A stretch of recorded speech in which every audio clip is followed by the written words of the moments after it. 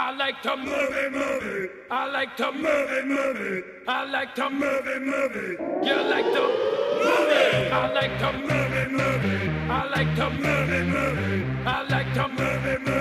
You like to move it. I like to move it. I like to move it. I like to move it. You like to move it. Brawlin' Cell Block 99, Bone Tomahawk, everybody. Welcome to I Like to Movie. My name is Dan Scully. My name is Garrett Smith. And we have, you've probably, if you've been listening, we've been talking up like, we've got exciting things coming up. things that and are going to as we happen. jacked off into the microphone about how great we are, we can finally unveil upon you Yes. one of the many great things that we've been working on. Yes. So We've got a hot special episode here, an interview with the director of The Florida Project, Sean Baker, which we're going to release on you in just a moment. You can find us on Twitter at ILike2Movie, Facebook.com/ILike2Movie. That's all with the numeric 2. We're on Libsyn, we're on iTunes. Subscribe to the show, give us a rating, let us know what you think, give us some movie recommendations to do on the show, all that stuff. ILike2Movie at gmail.com. We want to get you guys solidly into this interview with Sean, so I'm rattling this stuff off really quick. But maybe before we drop the interview with Sean, quick, brief thoughts on Florida Project. We've both seen it. Yes. So Florida Project came around Philadelphia about 2 weeks ago. Yeah. And so it is now running wide across Philadelphia. It is, I thought it was phenomenal. I loved it. It's unlike, it's similar into the brand of what this director has been going for, it seems. But we'll let him speak on that. Yes. It was so moving and so enjoyable. And I have a difficult time. And it's funny, as a kid, I always thought, I'll never forget what it's like to be a kid. Yeah. And lo and behold, I went and did Yeah. it. Yeah. I've forgotten. Kids irritate me. There's the magic of youth is something that I have grown to just have like almost vindication towards. It's the craziest shit.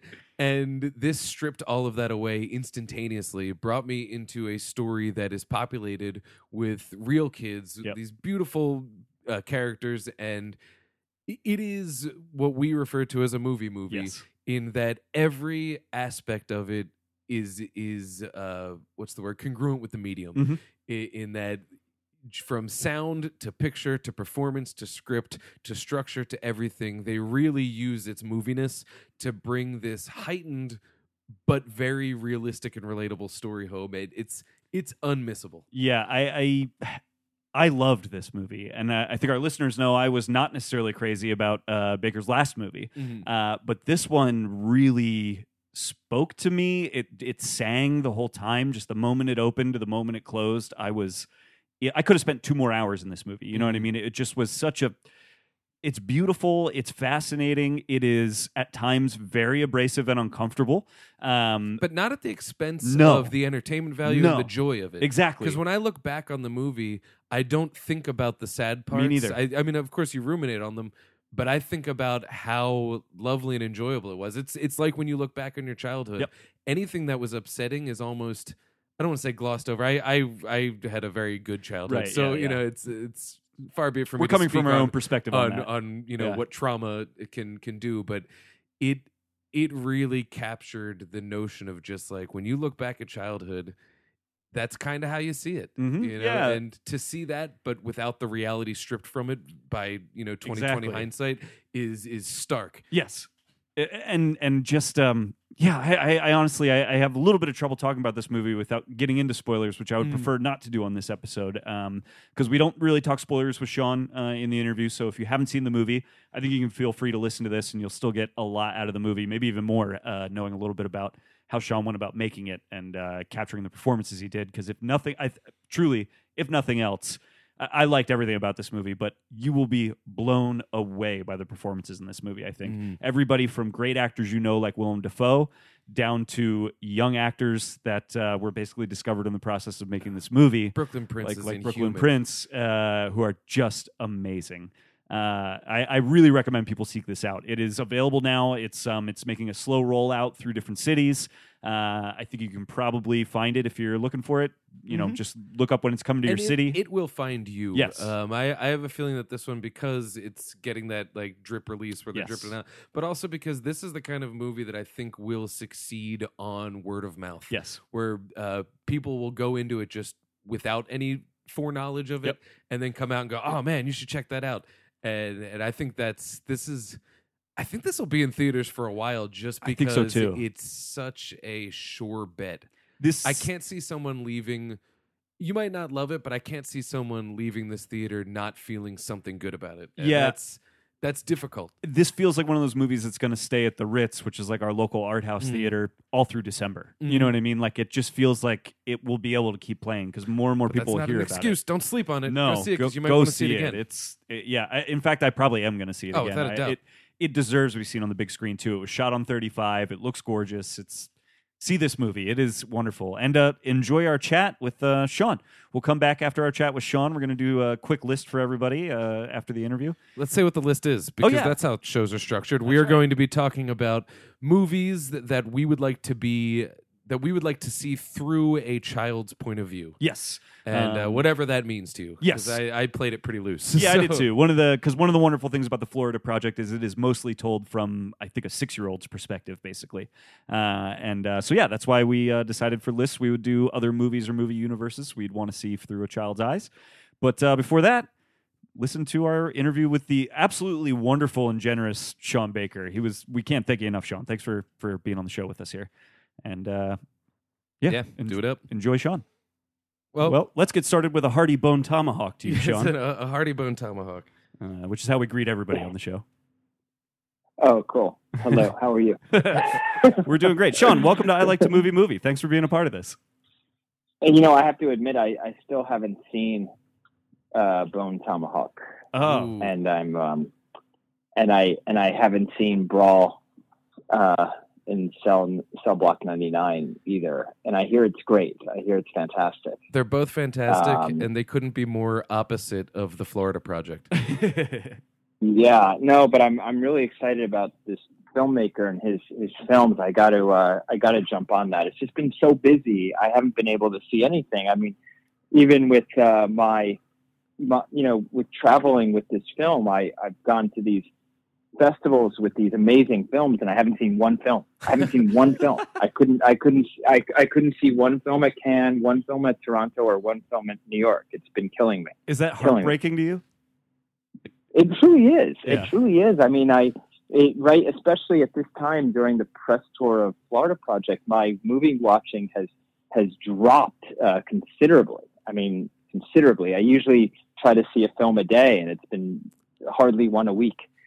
So, Well, Anyway. I think it's an even trade. I mean, you cranked out a damn good movie. So if it was at the expense of not consuming for a little bit, I think you pulled it off. well, thank you. So to start off, I've seen a handful of your movies. I was first introduced with Tangerine, and as a result, Mubi then put Takeout up. And between Oh, yeah. Takeout, Tangerine, and now the Florida Project, there seems to be a running theme where your movies kind of open a window into a world that is foreign to I would say an atypical world that to the denizens of it, it's their normal. And I wonder what attracts you to that kind of a story. Well, I think it's really, honestly, I think it's more about perhaps groups or subcultures or locations that I want to explore myself that I haven't seen represented in film and television. So it's really a response to, I think, of what I'm not seeing enough of. And,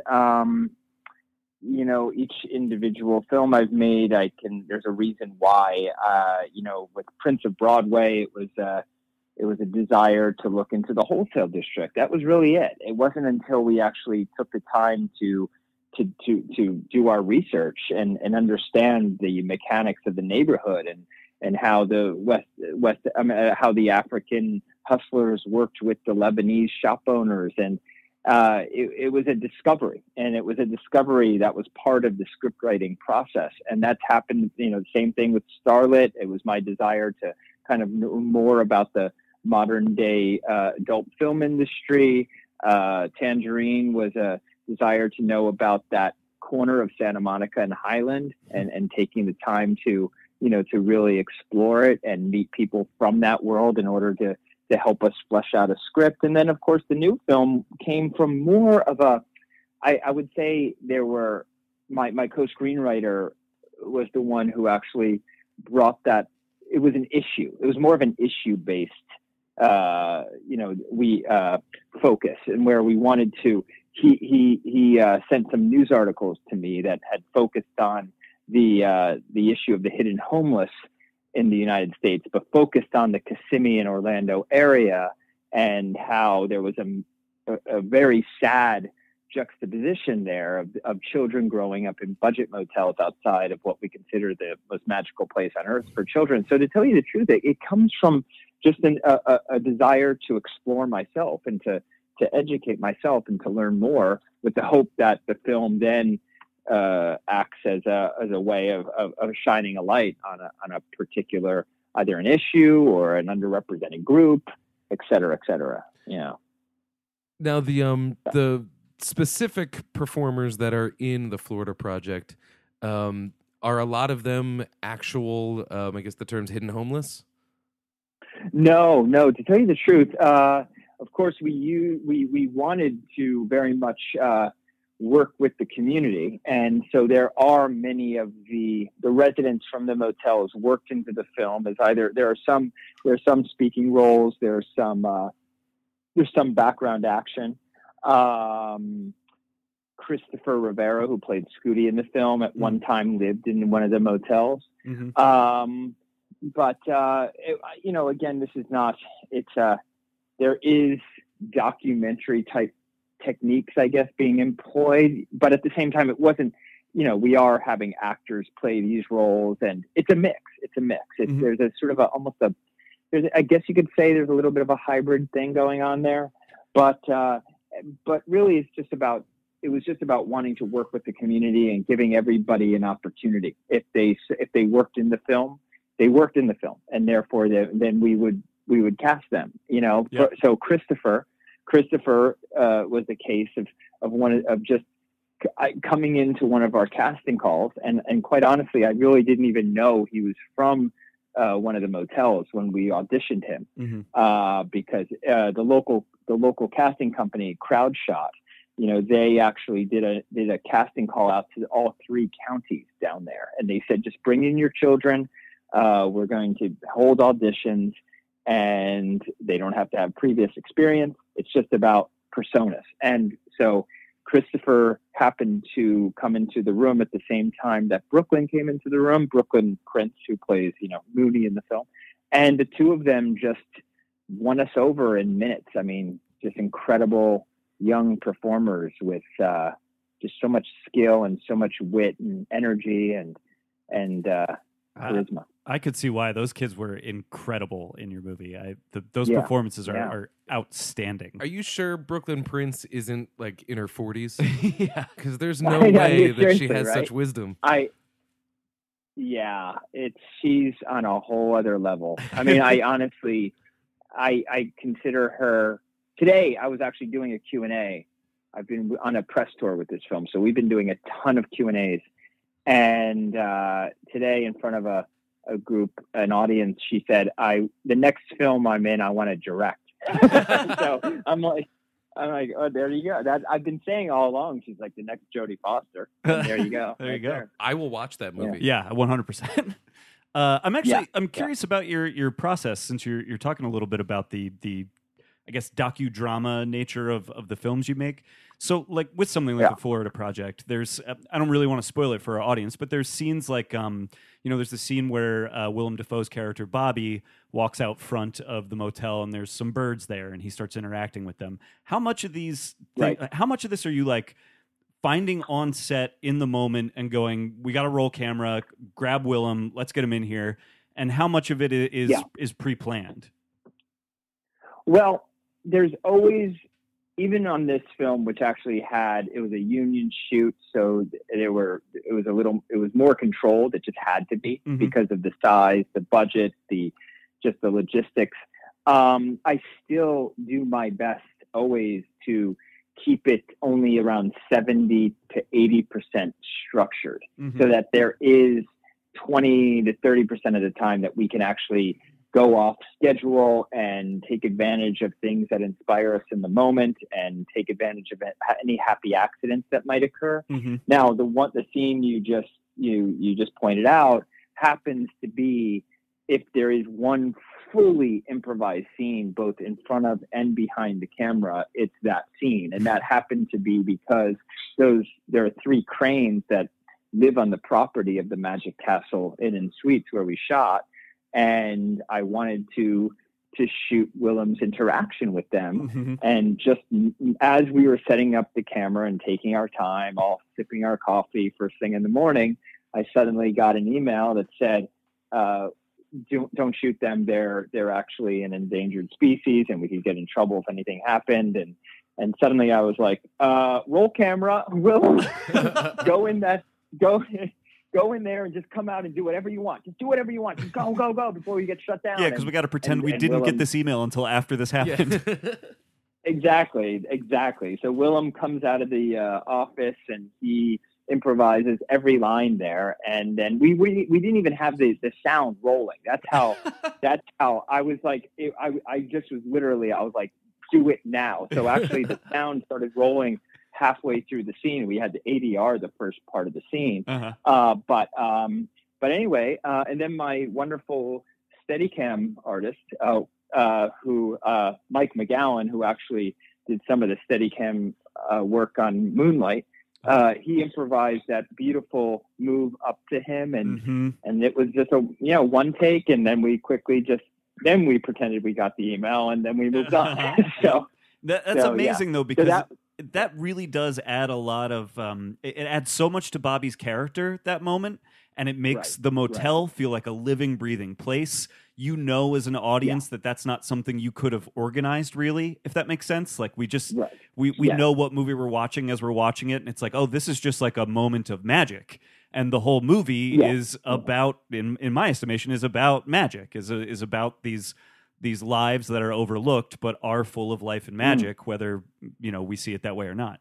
We try to. Thank you very much. I appreciate that. We really do try to take advantage of those moments, because I look back at my previous films, Tangerine and Starlet and Prince and even Takeout, and they always had moments of just happy accidents, things in the moment where if I wasn't rolling the camera, I wouldn't have gotten them. So like the rainbow, that's a real rainbow. And we just happened to be, we had already scripted for a rainbow. That's the weird thing. We had scripted the scene in the field when they go up and see the cows, and she says, "See, I took you on a safari." That was immediately following was supposed to be, they see a rainbow and they're supposed to chase the rainbow through the field. But the thing is that 2 weeks prior to that, we happened to be shooting 2 weeks prior to when it was scheduled to be shot. We were in the motel, and suddenly everybody said, "Hey, look, there's a beautiful rainbow over the motel." And I thought about it, and I said, "Oh, well, we'll save the production, $25,000 in CGI cost." Is that what rainbows are going for these days?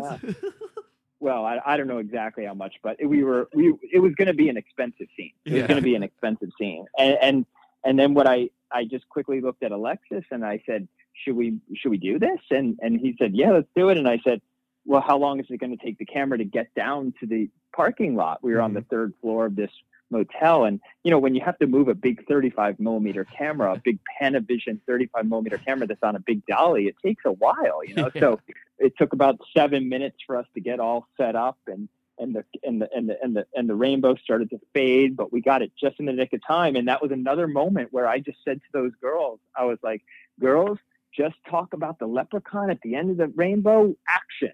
That's amazing. And little Valeria has that little moment where she has that little stumble, but it's so cute. It's like she says it in a childlike way, where she's like, she's so excited about the leprechaun that she can hardly get it out of her mouth, and it just, So there was a lot of that nice, a lot of happy accidents going on set. Yeah.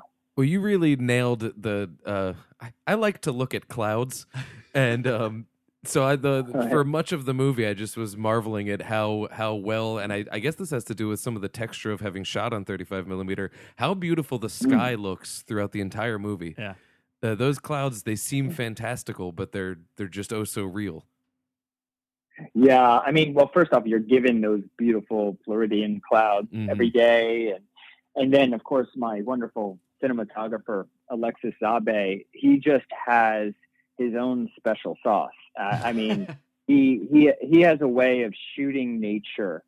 I don't know if you've seen the Carlos Regatas films that he shot. Have you seen them? I doubt that I have. No. I'd have to know a title. He did Silent Light and Post Tenebrae Lux. And I've seen Post Tenebrae Lux. Yeah. The opening sequence of that with the cows is like unreal.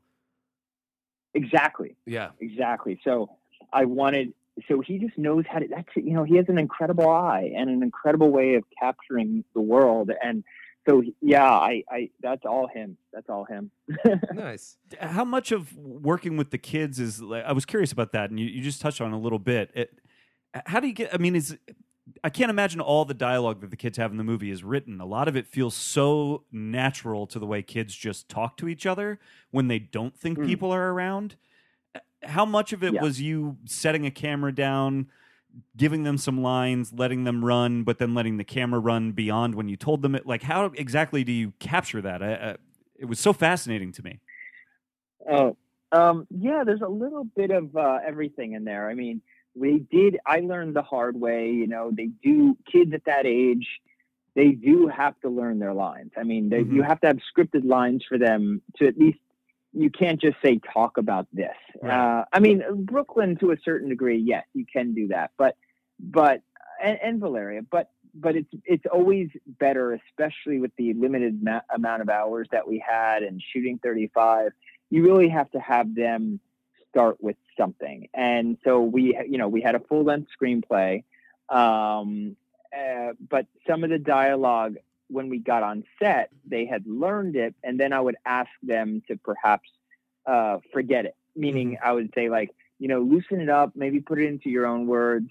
And that happened sometimes. Other times we had to stick to, strictly to the script. I mean, and I had a wonderful acting coach on the film by the name of Samantha Kwan, and she's really incredible because she spent she turned the summer into almost like a summer camp for the kids, and they had fun doing this. It wasn't work to them. They had fun becoming their characters and understanding their characters and doing workshops and being put into scenarios, so that if I ever really did need to ask for improv, I could get it from them, and I'll give you an example. There's that scene where she's eating at the end.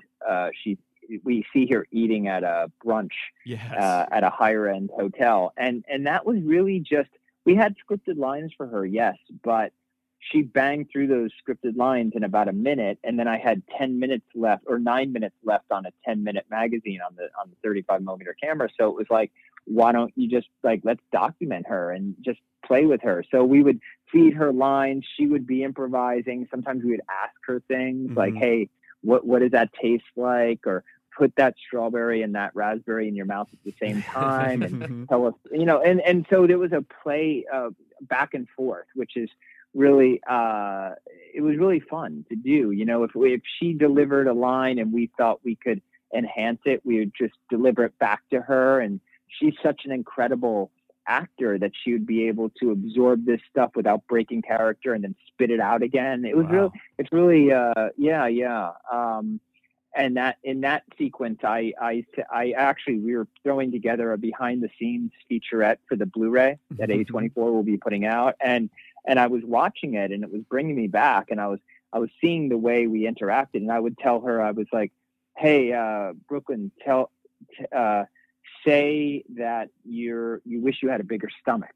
And then so she would say, I wish I had a bigger stomach, like I was pregnant.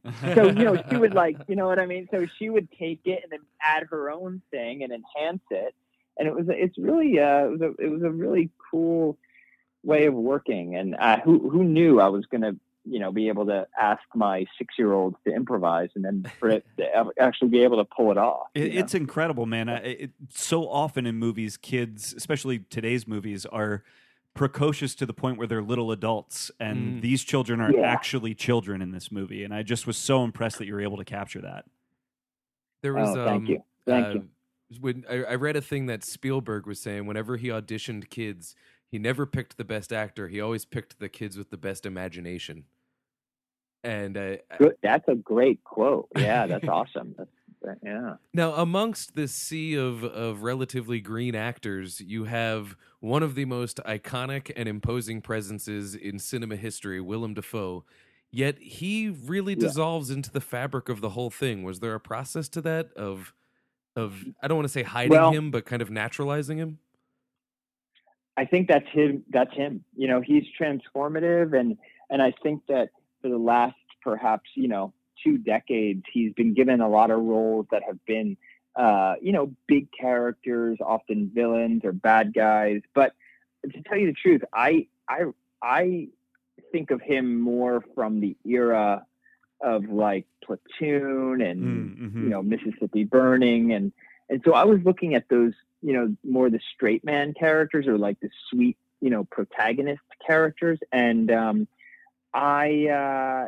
so for him it was, I just watched him. I knew he was transformative, so he actually just became Bobby. He came into and yes, my concern when I'm using a lot of fresh faces on the screen, I always am concerned that anybody who's recognizable in any way, shape, or form will pull us out. But I also just have to remember that I'm working with some guy, with Willem, and he's so incredibly skilled and seasoned that that won't be a problem, And I watched him, he came into town about a week early from when we actually needed him.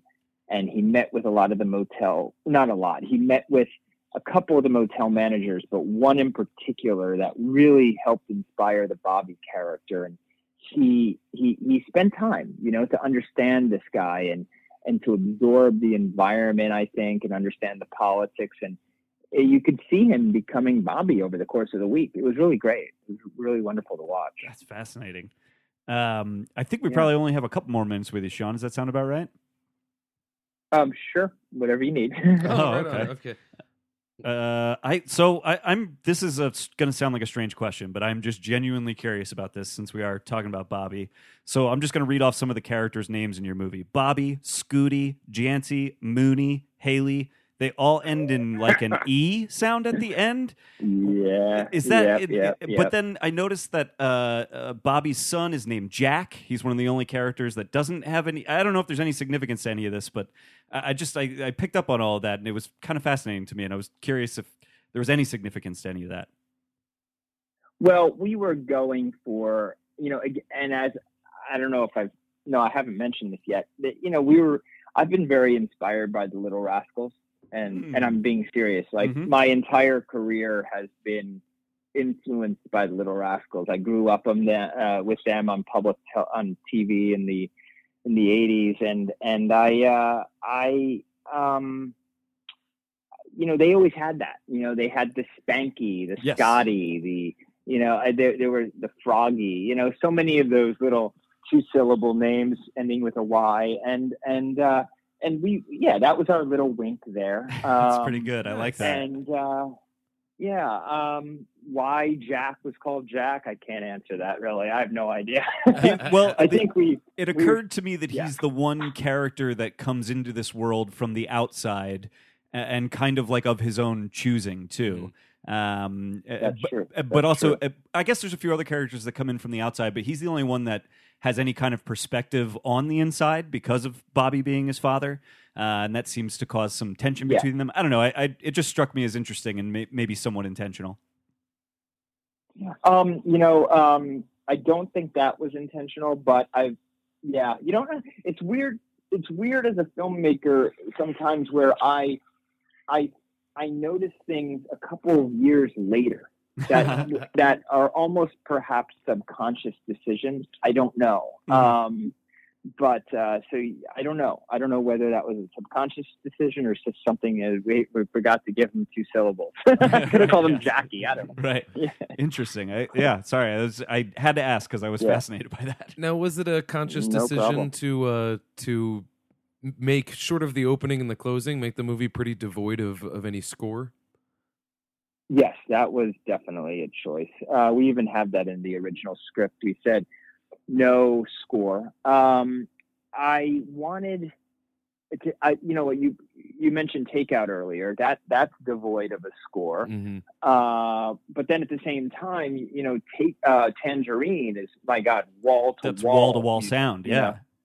Yeah. And so it's just an aesthetic choice. With this one, I wanted the sounds of the environment to really be in your face, because we talked about our approach to the style of this film, both visually and audibly, and we thought that if we could make it seem as if the audience's senses were enhanced, as if you were a child again, where your senses haven't dulled yet, so colors are brighter and ambience is louder. So using the existing sounds in the environment as sort of a wall of sound. We have Route 192, you have the cicadas, you have the helicopter. That's a nonstop presence, buzzing all over the place, and so we wanted that stuff to be our score, to tell you the truth. And also there's also this thing in which sometimes I feel that, look, I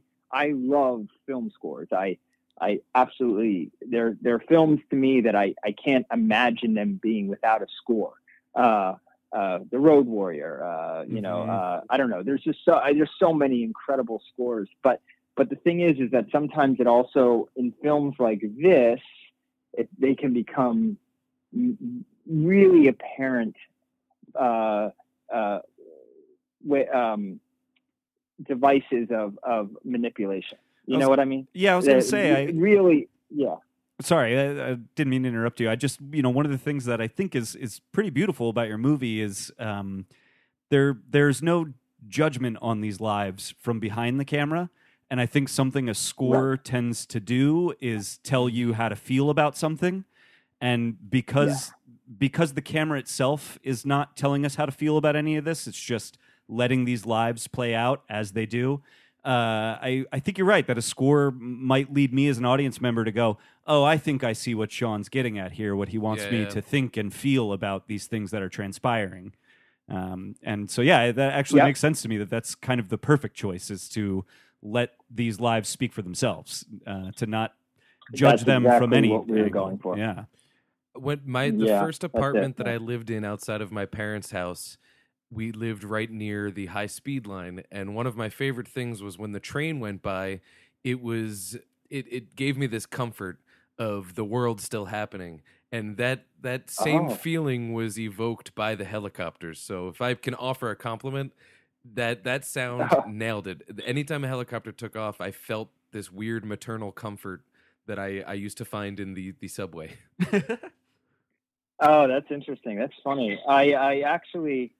there's a lot of that stuff that sometimes as a filmmaker, you try to get things as clean as possible and then think about adding stuff in post. But I also just want to, moving forward, especially, I want to be open to as much, environmental, whatever exists in the environment, and really making it a character. And there was this one, again, I was watching the behind the scenes video that we're preparing for A24, and there is that, the scene in which the mother and daughter are selling perfume to make some money outside of the higher end hotel. And the way we went about that was like a real candid camera. I mean, it seemed that way to me. Yeah, I could feel that on it. Yeah, so we basically just wired the actors, Brooklyn and Bria, and I gave Bria a little earpiece, and I was basically telling her via walkie-talkie like where to go and who to talk to. And then they were interacting with real pedestrians. And I don't know if you noticed, but there's just one moment where there's a truck that was backing up, and it has that, the reverse beeping going on, Yes. that beep, beep, beep, beep. And I didn't add that in post. That's in the production. But if you watch me in the behind the scenes, I'm freaking out behind the monitor. Yeah. I'm freaking out. I'm going, this guy is. I'm not gonna swear on your podcast. You're but I'm welcome to screaming. swear. I'm going, he's effing me. He's effing me. Yeah, whatever. And then we get into post production. We're like, that sounds wonderful. That is like, that really grounds us, and it makes us realize that we're in reality, and it drives reality, the realism home a little more. Oh yeah. So this is something that, I love that stuff, and I have to be more open to that stuff forward, I think. Yeah, that's so interesting. That you literally just made me think back to every decision I've ever made that I like freaked out about, and then realized later like, that was actually it was that correct. worked out. It was good. Yeah, exactly. So you were talking about as you move forward, and I think we do need to wrap up with you here. We don't want to take too much of your time. I am curious. So you've kind of made a career of. I keep calling them docudramas. That's not necessarily the perfect term for what you do, but just in a loose sense, these kind of like docudrama things. They're atypical slices of life. Yes, exactly. I'm curious if you have. I mean, is that kind of what? Do you want to keep doing this moving forward? Is this your particular interest to investigate these subcultures, or do you have aspirations of a big budget science fiction? Like, are you interested in going bigger and beyond these kinds of movies, or this is your specific interest in filmmaking? I don't know. I wish I had an answer to that. I do watch everything. If you follow me on my Letterboxd account, you'll be like, what is this guy watching? I watch everything. I'm into big budget epics. I'm into tiny mumblecore movies. Mm-hmm. So I watch everything, and I really don't know. I do know that it's a project by project basis. It's not as if I am out there looking for the next subculture to explore. I mean, that would be pretty offensive of me if I did that. I just basically I don't know quite yet. I want to see this film roll out and hopefully have an impact and help I would love if this film got the support to where we could actually help Kissimmee and the agencies there get underway on developing an affordable housing complex. To help. That would be the ultimate success with this movie. So I think I'm going to take my time with that, and then hopefully get inspired in the new year, perhaps, and see what happens. But yeah, I mean, we're the ideas that we're playing around with. I do have to say though that I'm very, very, very inspired by Jordan Peele and what he did with Get Out, because I think what Get Out has done is that it really nailed how you can make something that is purely entertainment and satisfies on an entertainment level 100%, but then also really sparks discussion about very important issues that we are dealing with in present day America. And I think that that's a really admirable thing that he's done. So, I do feel that no matter what I make, even if it is a big budget action film, that it will have, there will be some sort of social criticism in there. I think that's, I think I always want to do that. So that's all I can say about that. I love that you said that. Dan and I are huge fans of Get Out. And in particular, if you have ever listened to our show, I mean, that movie, like, that's the kind of movie Dan and I always want to talk about, is the action movie or the horror movie or the sci-fi, whatever, the genre movie that has a lot more going on underneath the hood, but still totally works as just a pure entertainment. And what a beautiful thing with Get Out that it like re-legitimized horror. Yes. It's so viewed as like a lesser form, and it's really not. Yeah. Love that. No, it's not at all. I mean, some of the greatest films ever made are horror films. You look at, I put Night of the Living Dead, Dawn of the Dead, and Texas Chainsaw up in probably my top 10. Yes. Much because agreed. They are, and they did. Yeah, and they were doing that. Those were horror films that were also social satires and criticisms of what was happening in the world at that time. Mhm. So I think that it's just a nice, and it just shows you how far ahead Romero was, in terms of being so far ahead of his time. Yeah. But I agree with you. Yeah. Oh, when you were at the Philadelphia Film Festival during the Q&A, you gave a shout out to how people could potentially contribute to the problem, to solving the problem of the hidden homeless. And if you want to take this opportunity to drop I would a plug. love to. Thank you so much. First off, it is a national problem, so it might be happening in your own neck of the woods, right under your nose, without you even knowing. I certainly didn't know it was happening. I live in Los Angeles. There's a big problem out in San Bernardino and down in Anaheim.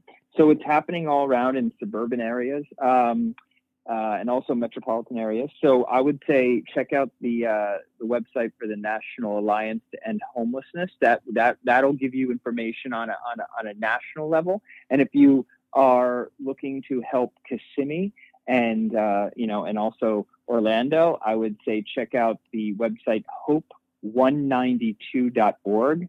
192 is the Route 192 that we shot on. So it's hope192.org, and they are a wonderful nonprofit that is actually the housing authority for Osceola County. It's outsourced to them, and they are the ones who are providing social services to those in need, and also they're trying to develop affordable housing complex on their property. So it would be wonderful if people, and again, support can come in many ways. I'm not asking people to donate. If you don't have the means to donate, that's no problem. But advocacy is great. Spreading the word is wonderful. Volunteering is awesome.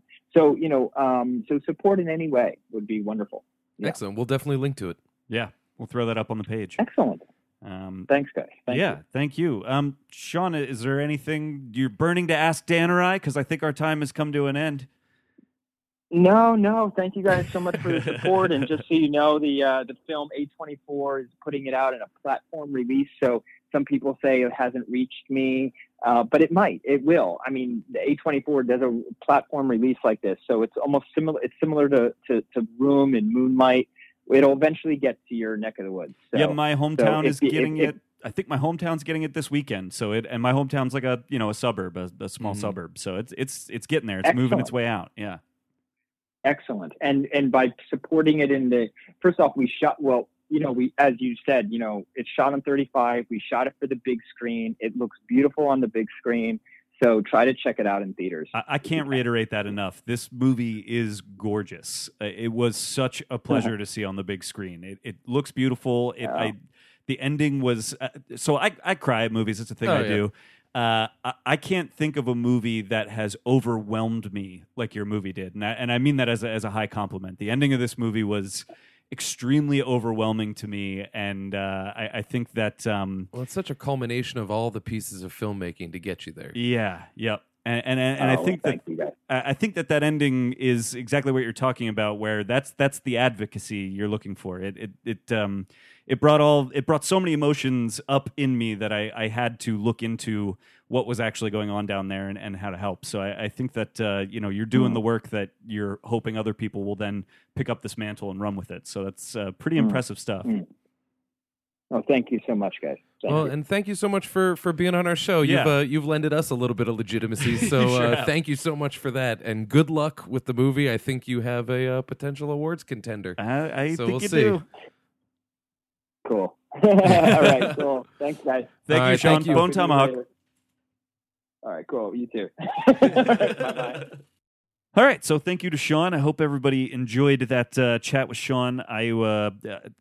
I have nothing more to say about him other than he was absolutely wonderful to speak to. I love that he's a movie nerd. I love that he shot this movie on 35. I love that I'm gonna follow him on Letterboxd. Yes, I can't wait to follow his Letterboxd. Just take his recommendations as recommendations into my life. That's right. But and thank you guys for listening. If that doesn't make you want to see the movie, I don't know what will. Yeah, you really should. It's wonderful. It's one of the best of the year, and it is down. You see all the one-line reviews that want to be on the box that are like, it's one of the great movies about childhood. It is. It is. It really, really is. Yep. It's up there. And it's a movie about childhood now, which is Yes. also very interesting. Mhm. That does not, wear any rose-colored glasses about that or anything. It's especially like now that we're adult men, and there's children in Arguably. our life that weren't. Yes. Well, you like I have two nieces. Yep.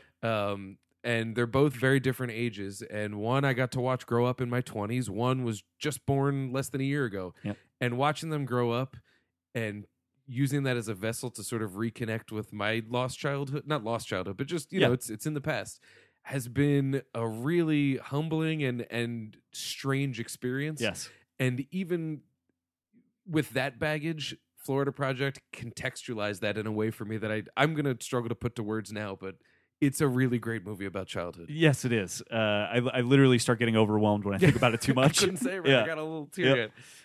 But so let's get to these lists. We're talking about movies, movie universes that we would like to see through a child's perspective. Mhm. And for me, I am specifically thinking about, like, I could be wrong about this, but Mooney read to me as about 6-7 years old. Mhm. And that is specifically what I tried to think about. Like, what movies or what universes would I like to see through someone that age, with that kind of innocence? And, I'm on the same page. All right. And honestly, a lot of mine are like super obvious choices, but That's all they good. make sense. Now, did you have any rule like from an actual child in the movie, or just do the flip? Because I didn't really pick any that had like a child that was in the movie. Oh no, I literally thought what I tried to think about was like movies that we are almost like templates, like things that Okay. we run through all the time. That's where I'm at. And I want to put an actual 6-year-old character in that universe, and I want to follow that character and see that universe through that character's eyes. That's kind of how I thought about it. I'm on the same page with you. Awesome. All right, I'll throw one out. Biggest one you could possibly think of, and they kind of already did it, and I know everybody hates it. I don't hate it as much.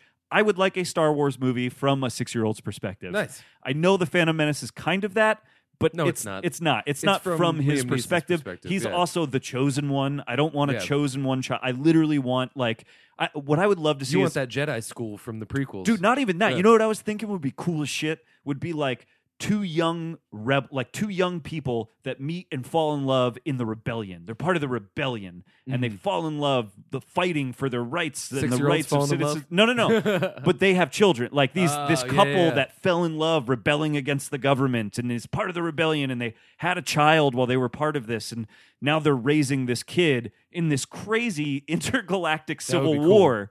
But it's about their childhood and what their childhood is like in the midst of all of this, I think that would be cool. That would be really cool. Would you take it in the form of a Kylo Ren origin story? Oh, that would be interesting Because as shit. that is what his It is. upbringing was, Yeah. presumably. Totally. Yeah, absolutely. But I at the same time, I also like that not filled in. But I Right. do like the idea of having, I kind of like that idea. or flip flop it, make it somebody who is an innocent child that there are, I don't want to say the Empire or whatever Yes, it is, the Empire, yeah. Sith. Yep. It's just an innocent child that gets wrapped up in the whole. Yeah, that would notion be of the interesting. Sith. Yeah. Who's just like, because that's Norm Macdonald has a great joke Uh-huh. in his last stand-up special where he just talks about how your dog thinks you're the best person, Uh-huh. and Hitler had a dog. So like that dog, just when Hitler came home, it was just like, yes, Hitler's home. But like the rest of us are like, that's fucking Hitler. Yeah. Like that's. So to see that Yeah. where a kid is just like, this is my dad, and it's like Yeah. your dad choked a guy with the Force earlier. Like I love it. Yeah, that's interesting. Nice. What do you got? I want to see a comedic misunderstanding Coen Brothers style movie involving children, because the brand of misunderstandings you could actually play much looser with it. Oh yeah. Because whereas adults worry about oh, did I use the proper tone? Did I Yeah. say the right words? That kids take everything so literally that it would be so much fun to have innocent misunderstandings with huge implications that are super heavy, if not for the fact that it's a kid experiencing. And, a kid will just roll with that shit as well. Yeah. I love the idea of just, this is a bad framing device, but like a kindergarten class with a little kid's problem, and it gets, gossipy and interchangeably, and there's just this web of of what's the word? Not like deceit that's not on purpose. Right. Yeah. Oh, I like that idea. I like the idea of like a kindergarten class that like somehow brings the whole school board down because of just like a series of And misunderstandings like between burn children. after reading, what is that? It's adults acting childish. Right, yeah. I like the idea of children acting like themselves Yeah. and getting into the same sort of same mess, kind of you know? yeah. That's And really interesting. you know what'd be great? One of the best devices in Burn After Reading is J.K. Simmons' character. Yeah. He's the one who's watching everything, and whenever the guy reports to him, like, well, it's getting out of hand, he's just like, it's just these idiots running around. Don't worry about it. We'll worry about it if it gets out of hand. Yeah. The adult in the situation would just be like, they're just kids. Yeah. But for the kids, it's heavy Yeah. and big and, spiraling out of control. spiraling out of control, but out of control to a kid Yeah. is nothing to an adult. Right, yeah, exactly. I love the idea of that structure, but That's with good. kids. I like that. I really like that.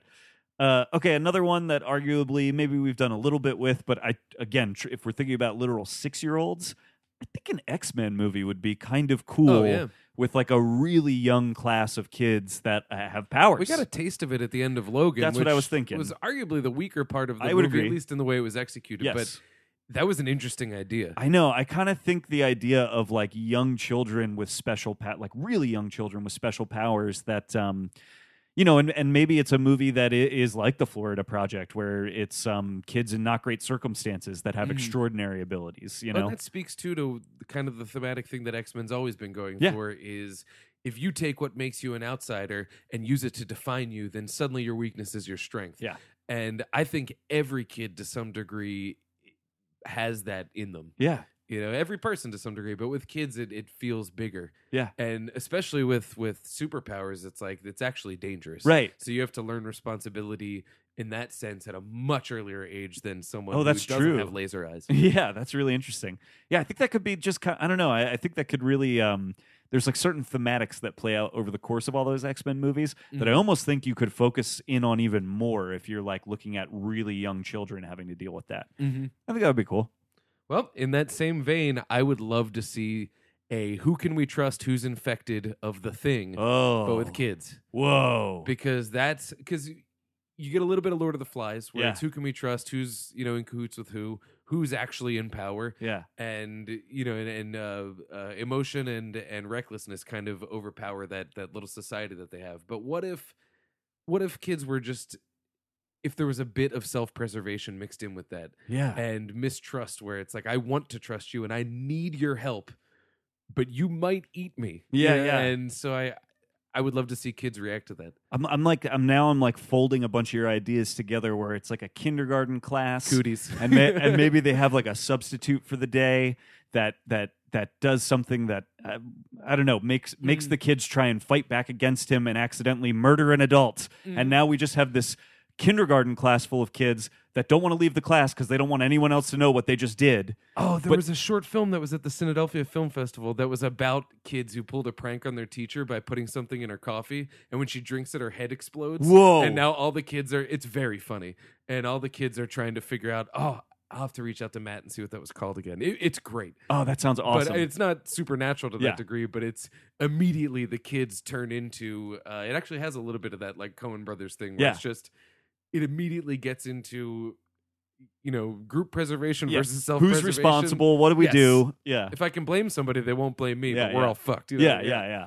That's interesting. I actually think that would be fun. It sounds like it exists Kudos already. to And the I'd like Florida to see it. Project, because this topic would not have interested me. No. Because I'm like, fuck kids. Yeah. And now it's like, I actually want This to is really get into fun. their- I want to see that movie. Okay, ready? This is the one I'm maybe most excited about on my list because Okay. I really think you could do something interesting with this. As long as you can get on board with the idea of like putting young kids in like an R-rated movie and it being pretty crazy. I think a Nightmare on Elm Street movie with yeah. 6-year-olds would be amazing. Because think about the way, like, I actually distinctly remember a couple of my childhood nightmares. Mm-hmm. They're nonsense. They're like, if I would try and describe them to you, you'd be like, yeah, but what were you afraid? Like, why is this a nightmare? Mm-hmm. Like, what were you afraid of in that dream? I think if you could figure out a way to tap into your childhood memories of your nightmares and recreate them with Freddy Krueger at the center of them, trying to figure out like what actually scares a kid and how and what, I think that would be really interesting. That would scare me as an adult, because as a kid, and really dream logic in general, Yeah. the scary thing about it is that it is random. Yes. Is that there's no, and so to make that scary and a horror thing, to have a mastermind who's orchestrating Right. this this abstract chaos, that could be scary. And then imagine like kids that age having to figure out what the fuck do we even do about this? Like, how do we even, because like the first Nightmare on Elm Street almost ends in like a Home Alone-esque sequence where he comes out into the real world and they lay traps and stuff. That makes sense for little kids too. Like, you could really do something I think kind of fun and exciting with like, how would a little kid think to fight a dream demon? You know what I mean? Like, what weird things would they come up with? They'd probably be really good at it. I know. You know, yeah, that's, exactly. That's the like Dream Warriors. Yes. Imagination is what kills Freddy essentially, and kind of invents Harry Potter before the fact. But yeah, that would be wild. I think that would be cool. Because I think a kid would not see the limitations of a dream, right? And Freddy would be expecting that. Yes. I want to watch that so bad. Right? I think that's a cool fucking idea. Nightmare on Elm Street. The Dream Kids. Babies on Elm Street. Perfect. Babies on Elm Street. All right, this one's a little heavier, and it's more of a direct thing. I don't think you've seen Son of Saul. I have not. Son of Saul is about a man who lives in a concentration camp. And I know what movie you're talking about. And his child is killed, but because it's a great movie, but it's actually like a heist thriller almost. It's one that's filmed entirely over his shoulders. Right. It's really quick. It moves fast. It's brutal, but it's really exciting.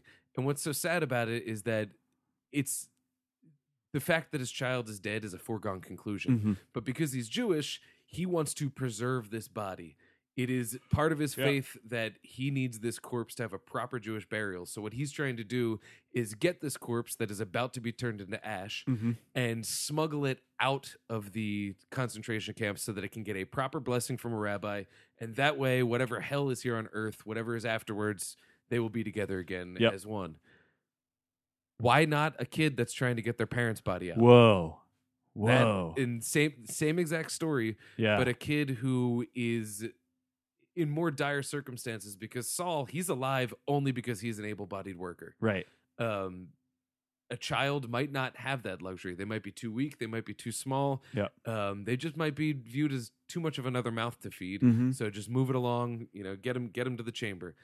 And to have a kid trying to orchestrate amongst other children to orchestrate what is essentially a heist. As well as inform it by the whole idea of like, I'm informed by my religion, I'm informed by my circumstances, but I need to honor my family. Yeah. That is heavy, heavy shit. Yeah.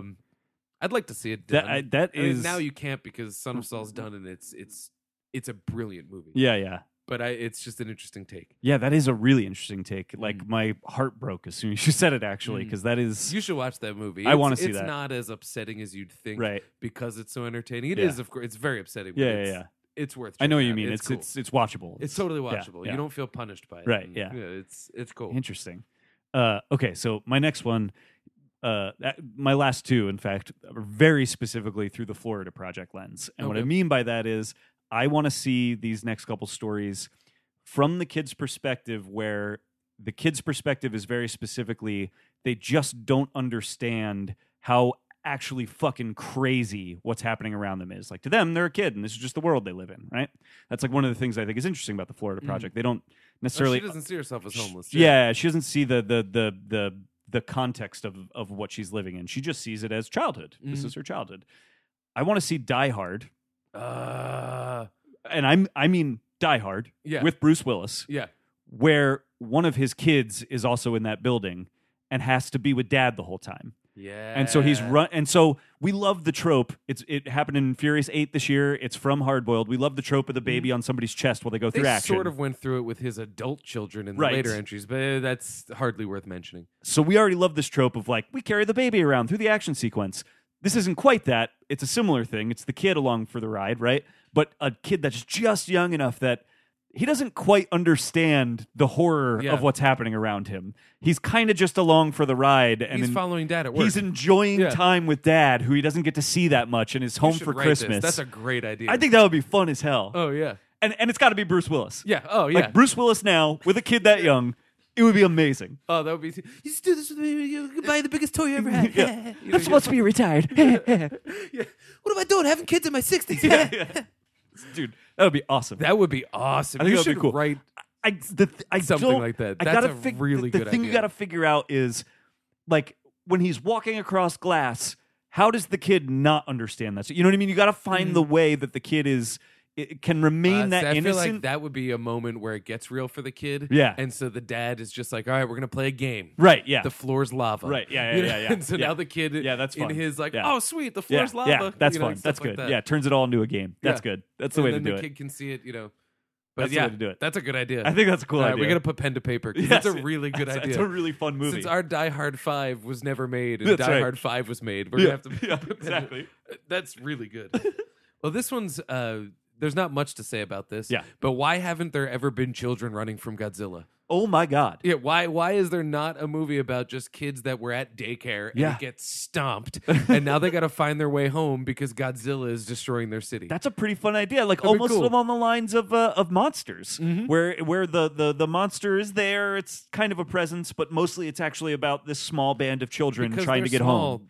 The monster is like it's almost like you know, we say the people are like ants, but Yeah. like adults can contextualize how big this dinosaur is. Yeah. But a kid, like, it's so big to the point of not being an issue. Right. Yeah. Like it's that the there's so much noise in its Yeah. size that to them it would just be about getting home. Got to get home. You know, it's you know, there's a million ants a day that I don't step on. Right. And it's because our worlds are just not connected. Right. It would be great to see that, but at the same time, like, they know something's up. But Yeah.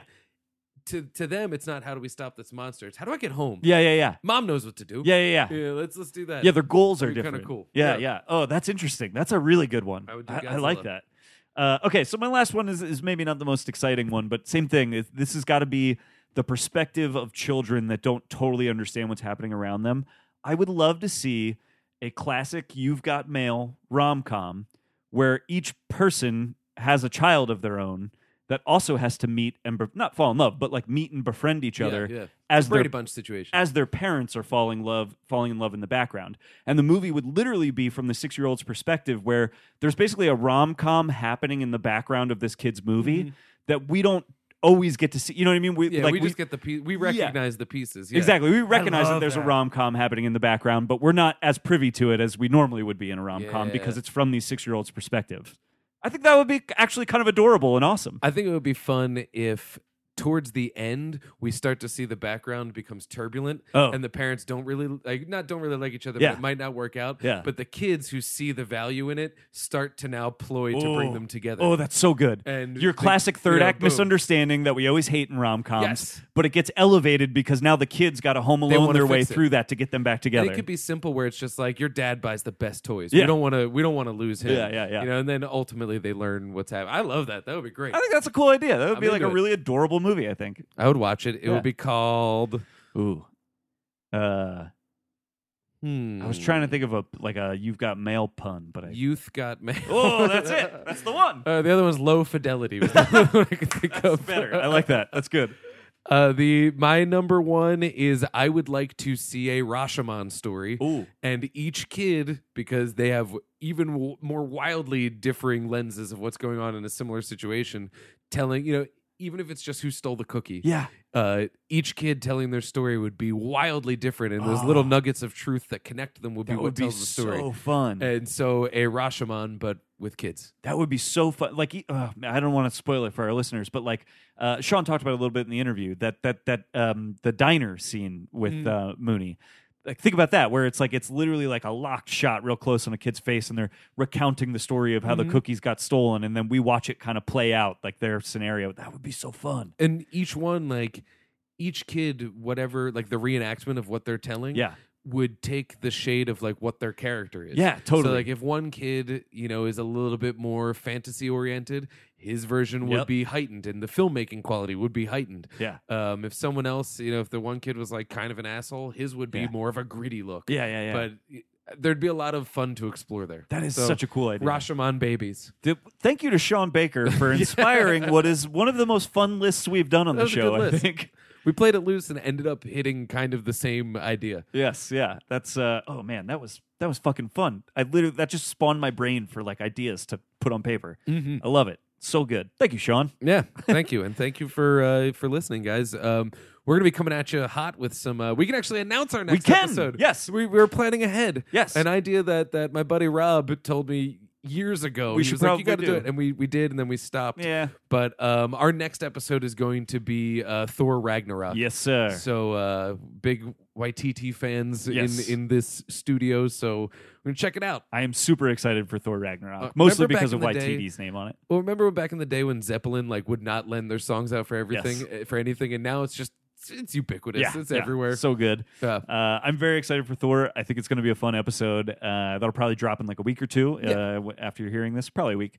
So go see Thor this weekend and then join us next week for an episode on Thor Ragnarok. Mm-hmm. You can find our show on Twitter at I Like 2 Movie. That's numeric 2. Facebook.com/I Like 2 Movie. We're I Like 2 Movie at gmail.com. If you'd like to send us an email, recommend a movie for us to watch and do on the show. Subscribe and rate on iTunes. Definitely recommend stuff there. We've gotten some pretty cool reviews lately where people have actually asked about a couple of things that they actually Hook came up in the reviews of our show on iTunes. I hate that movie. So Yeah, let's do someone it. would like for us to watch that and do an episode on it. I would totally So, do that. Yeah. And maybe I don't hate that movie. Yeah, who knows? Who knows? So yeah, definitely leave some comments in there and then let us know what you want us to do. You can find me on Twitter at Philadelphia. It's with an F, letterbox.com/Philadelphia. Still reviewing every damn thing I watch over there. And farsightedblog.com. I just did a review of Creep 2 for them. And I'm just getting through like the last few movies in my Herschel Gordon Lewis box set. So I am that's still coming out wicked too. jelly. I really want to see Creep Ooh, 2. Creep 2 is a lot of fun. I can recommend that to people. Check out Creep 2. Nice. So I am at Dan Scully on everything, Twitter, Letterboxd, all that fun stuff. You can check out my writing on Cinedelphia.com and also on Findy.com, PHINDIE. I covered the Philadelphia Film Festival, which is where the Florida Project premiered in our lovely city. So definitely check out Findy.com and also, drop a plug for the Shame Files podcast as well. We've both done episodes with them. The Halloween episode's great. Thank you. Compliments to you. Thank you because very much. That was a hearing fun two episode. people that have never seen it gush over it was so much fun, and I imagine only a percentage of the fun of watching it happen. Dude, it was so exciting. Yeah, it was a good time. So check out the Shame Files. It's a great concept. Yes. Ryan Silverstein, Joe Malcolm, both of Cinedelphia. That is their podcast in which they watch movies that they should have seen by now but haven't. And so we're crossing stuff off of our Shame Files. And I believe in the future we're going to be doing a coordinated episode of I Like to Movie and Shame Files where they're introducing Garrett and I to The Devil Wears Prada. I believe we are going to do that. So hopefully that'll get set up soon and you guys will listen. Pretty But excited in for the that. meantime, there's a backlog of episodes that are all worth checking Very out. good ones, yeah. So yeah, check out Shame Files. Awesome. Let's sign off. My name is Garrett Smith, and I like to movie. My name is Dan Scully and I like to movie. And for Sean Baker, I'm sure that On he his behalf, likes to movie. And we all know that you like to movie because Because we like to movie.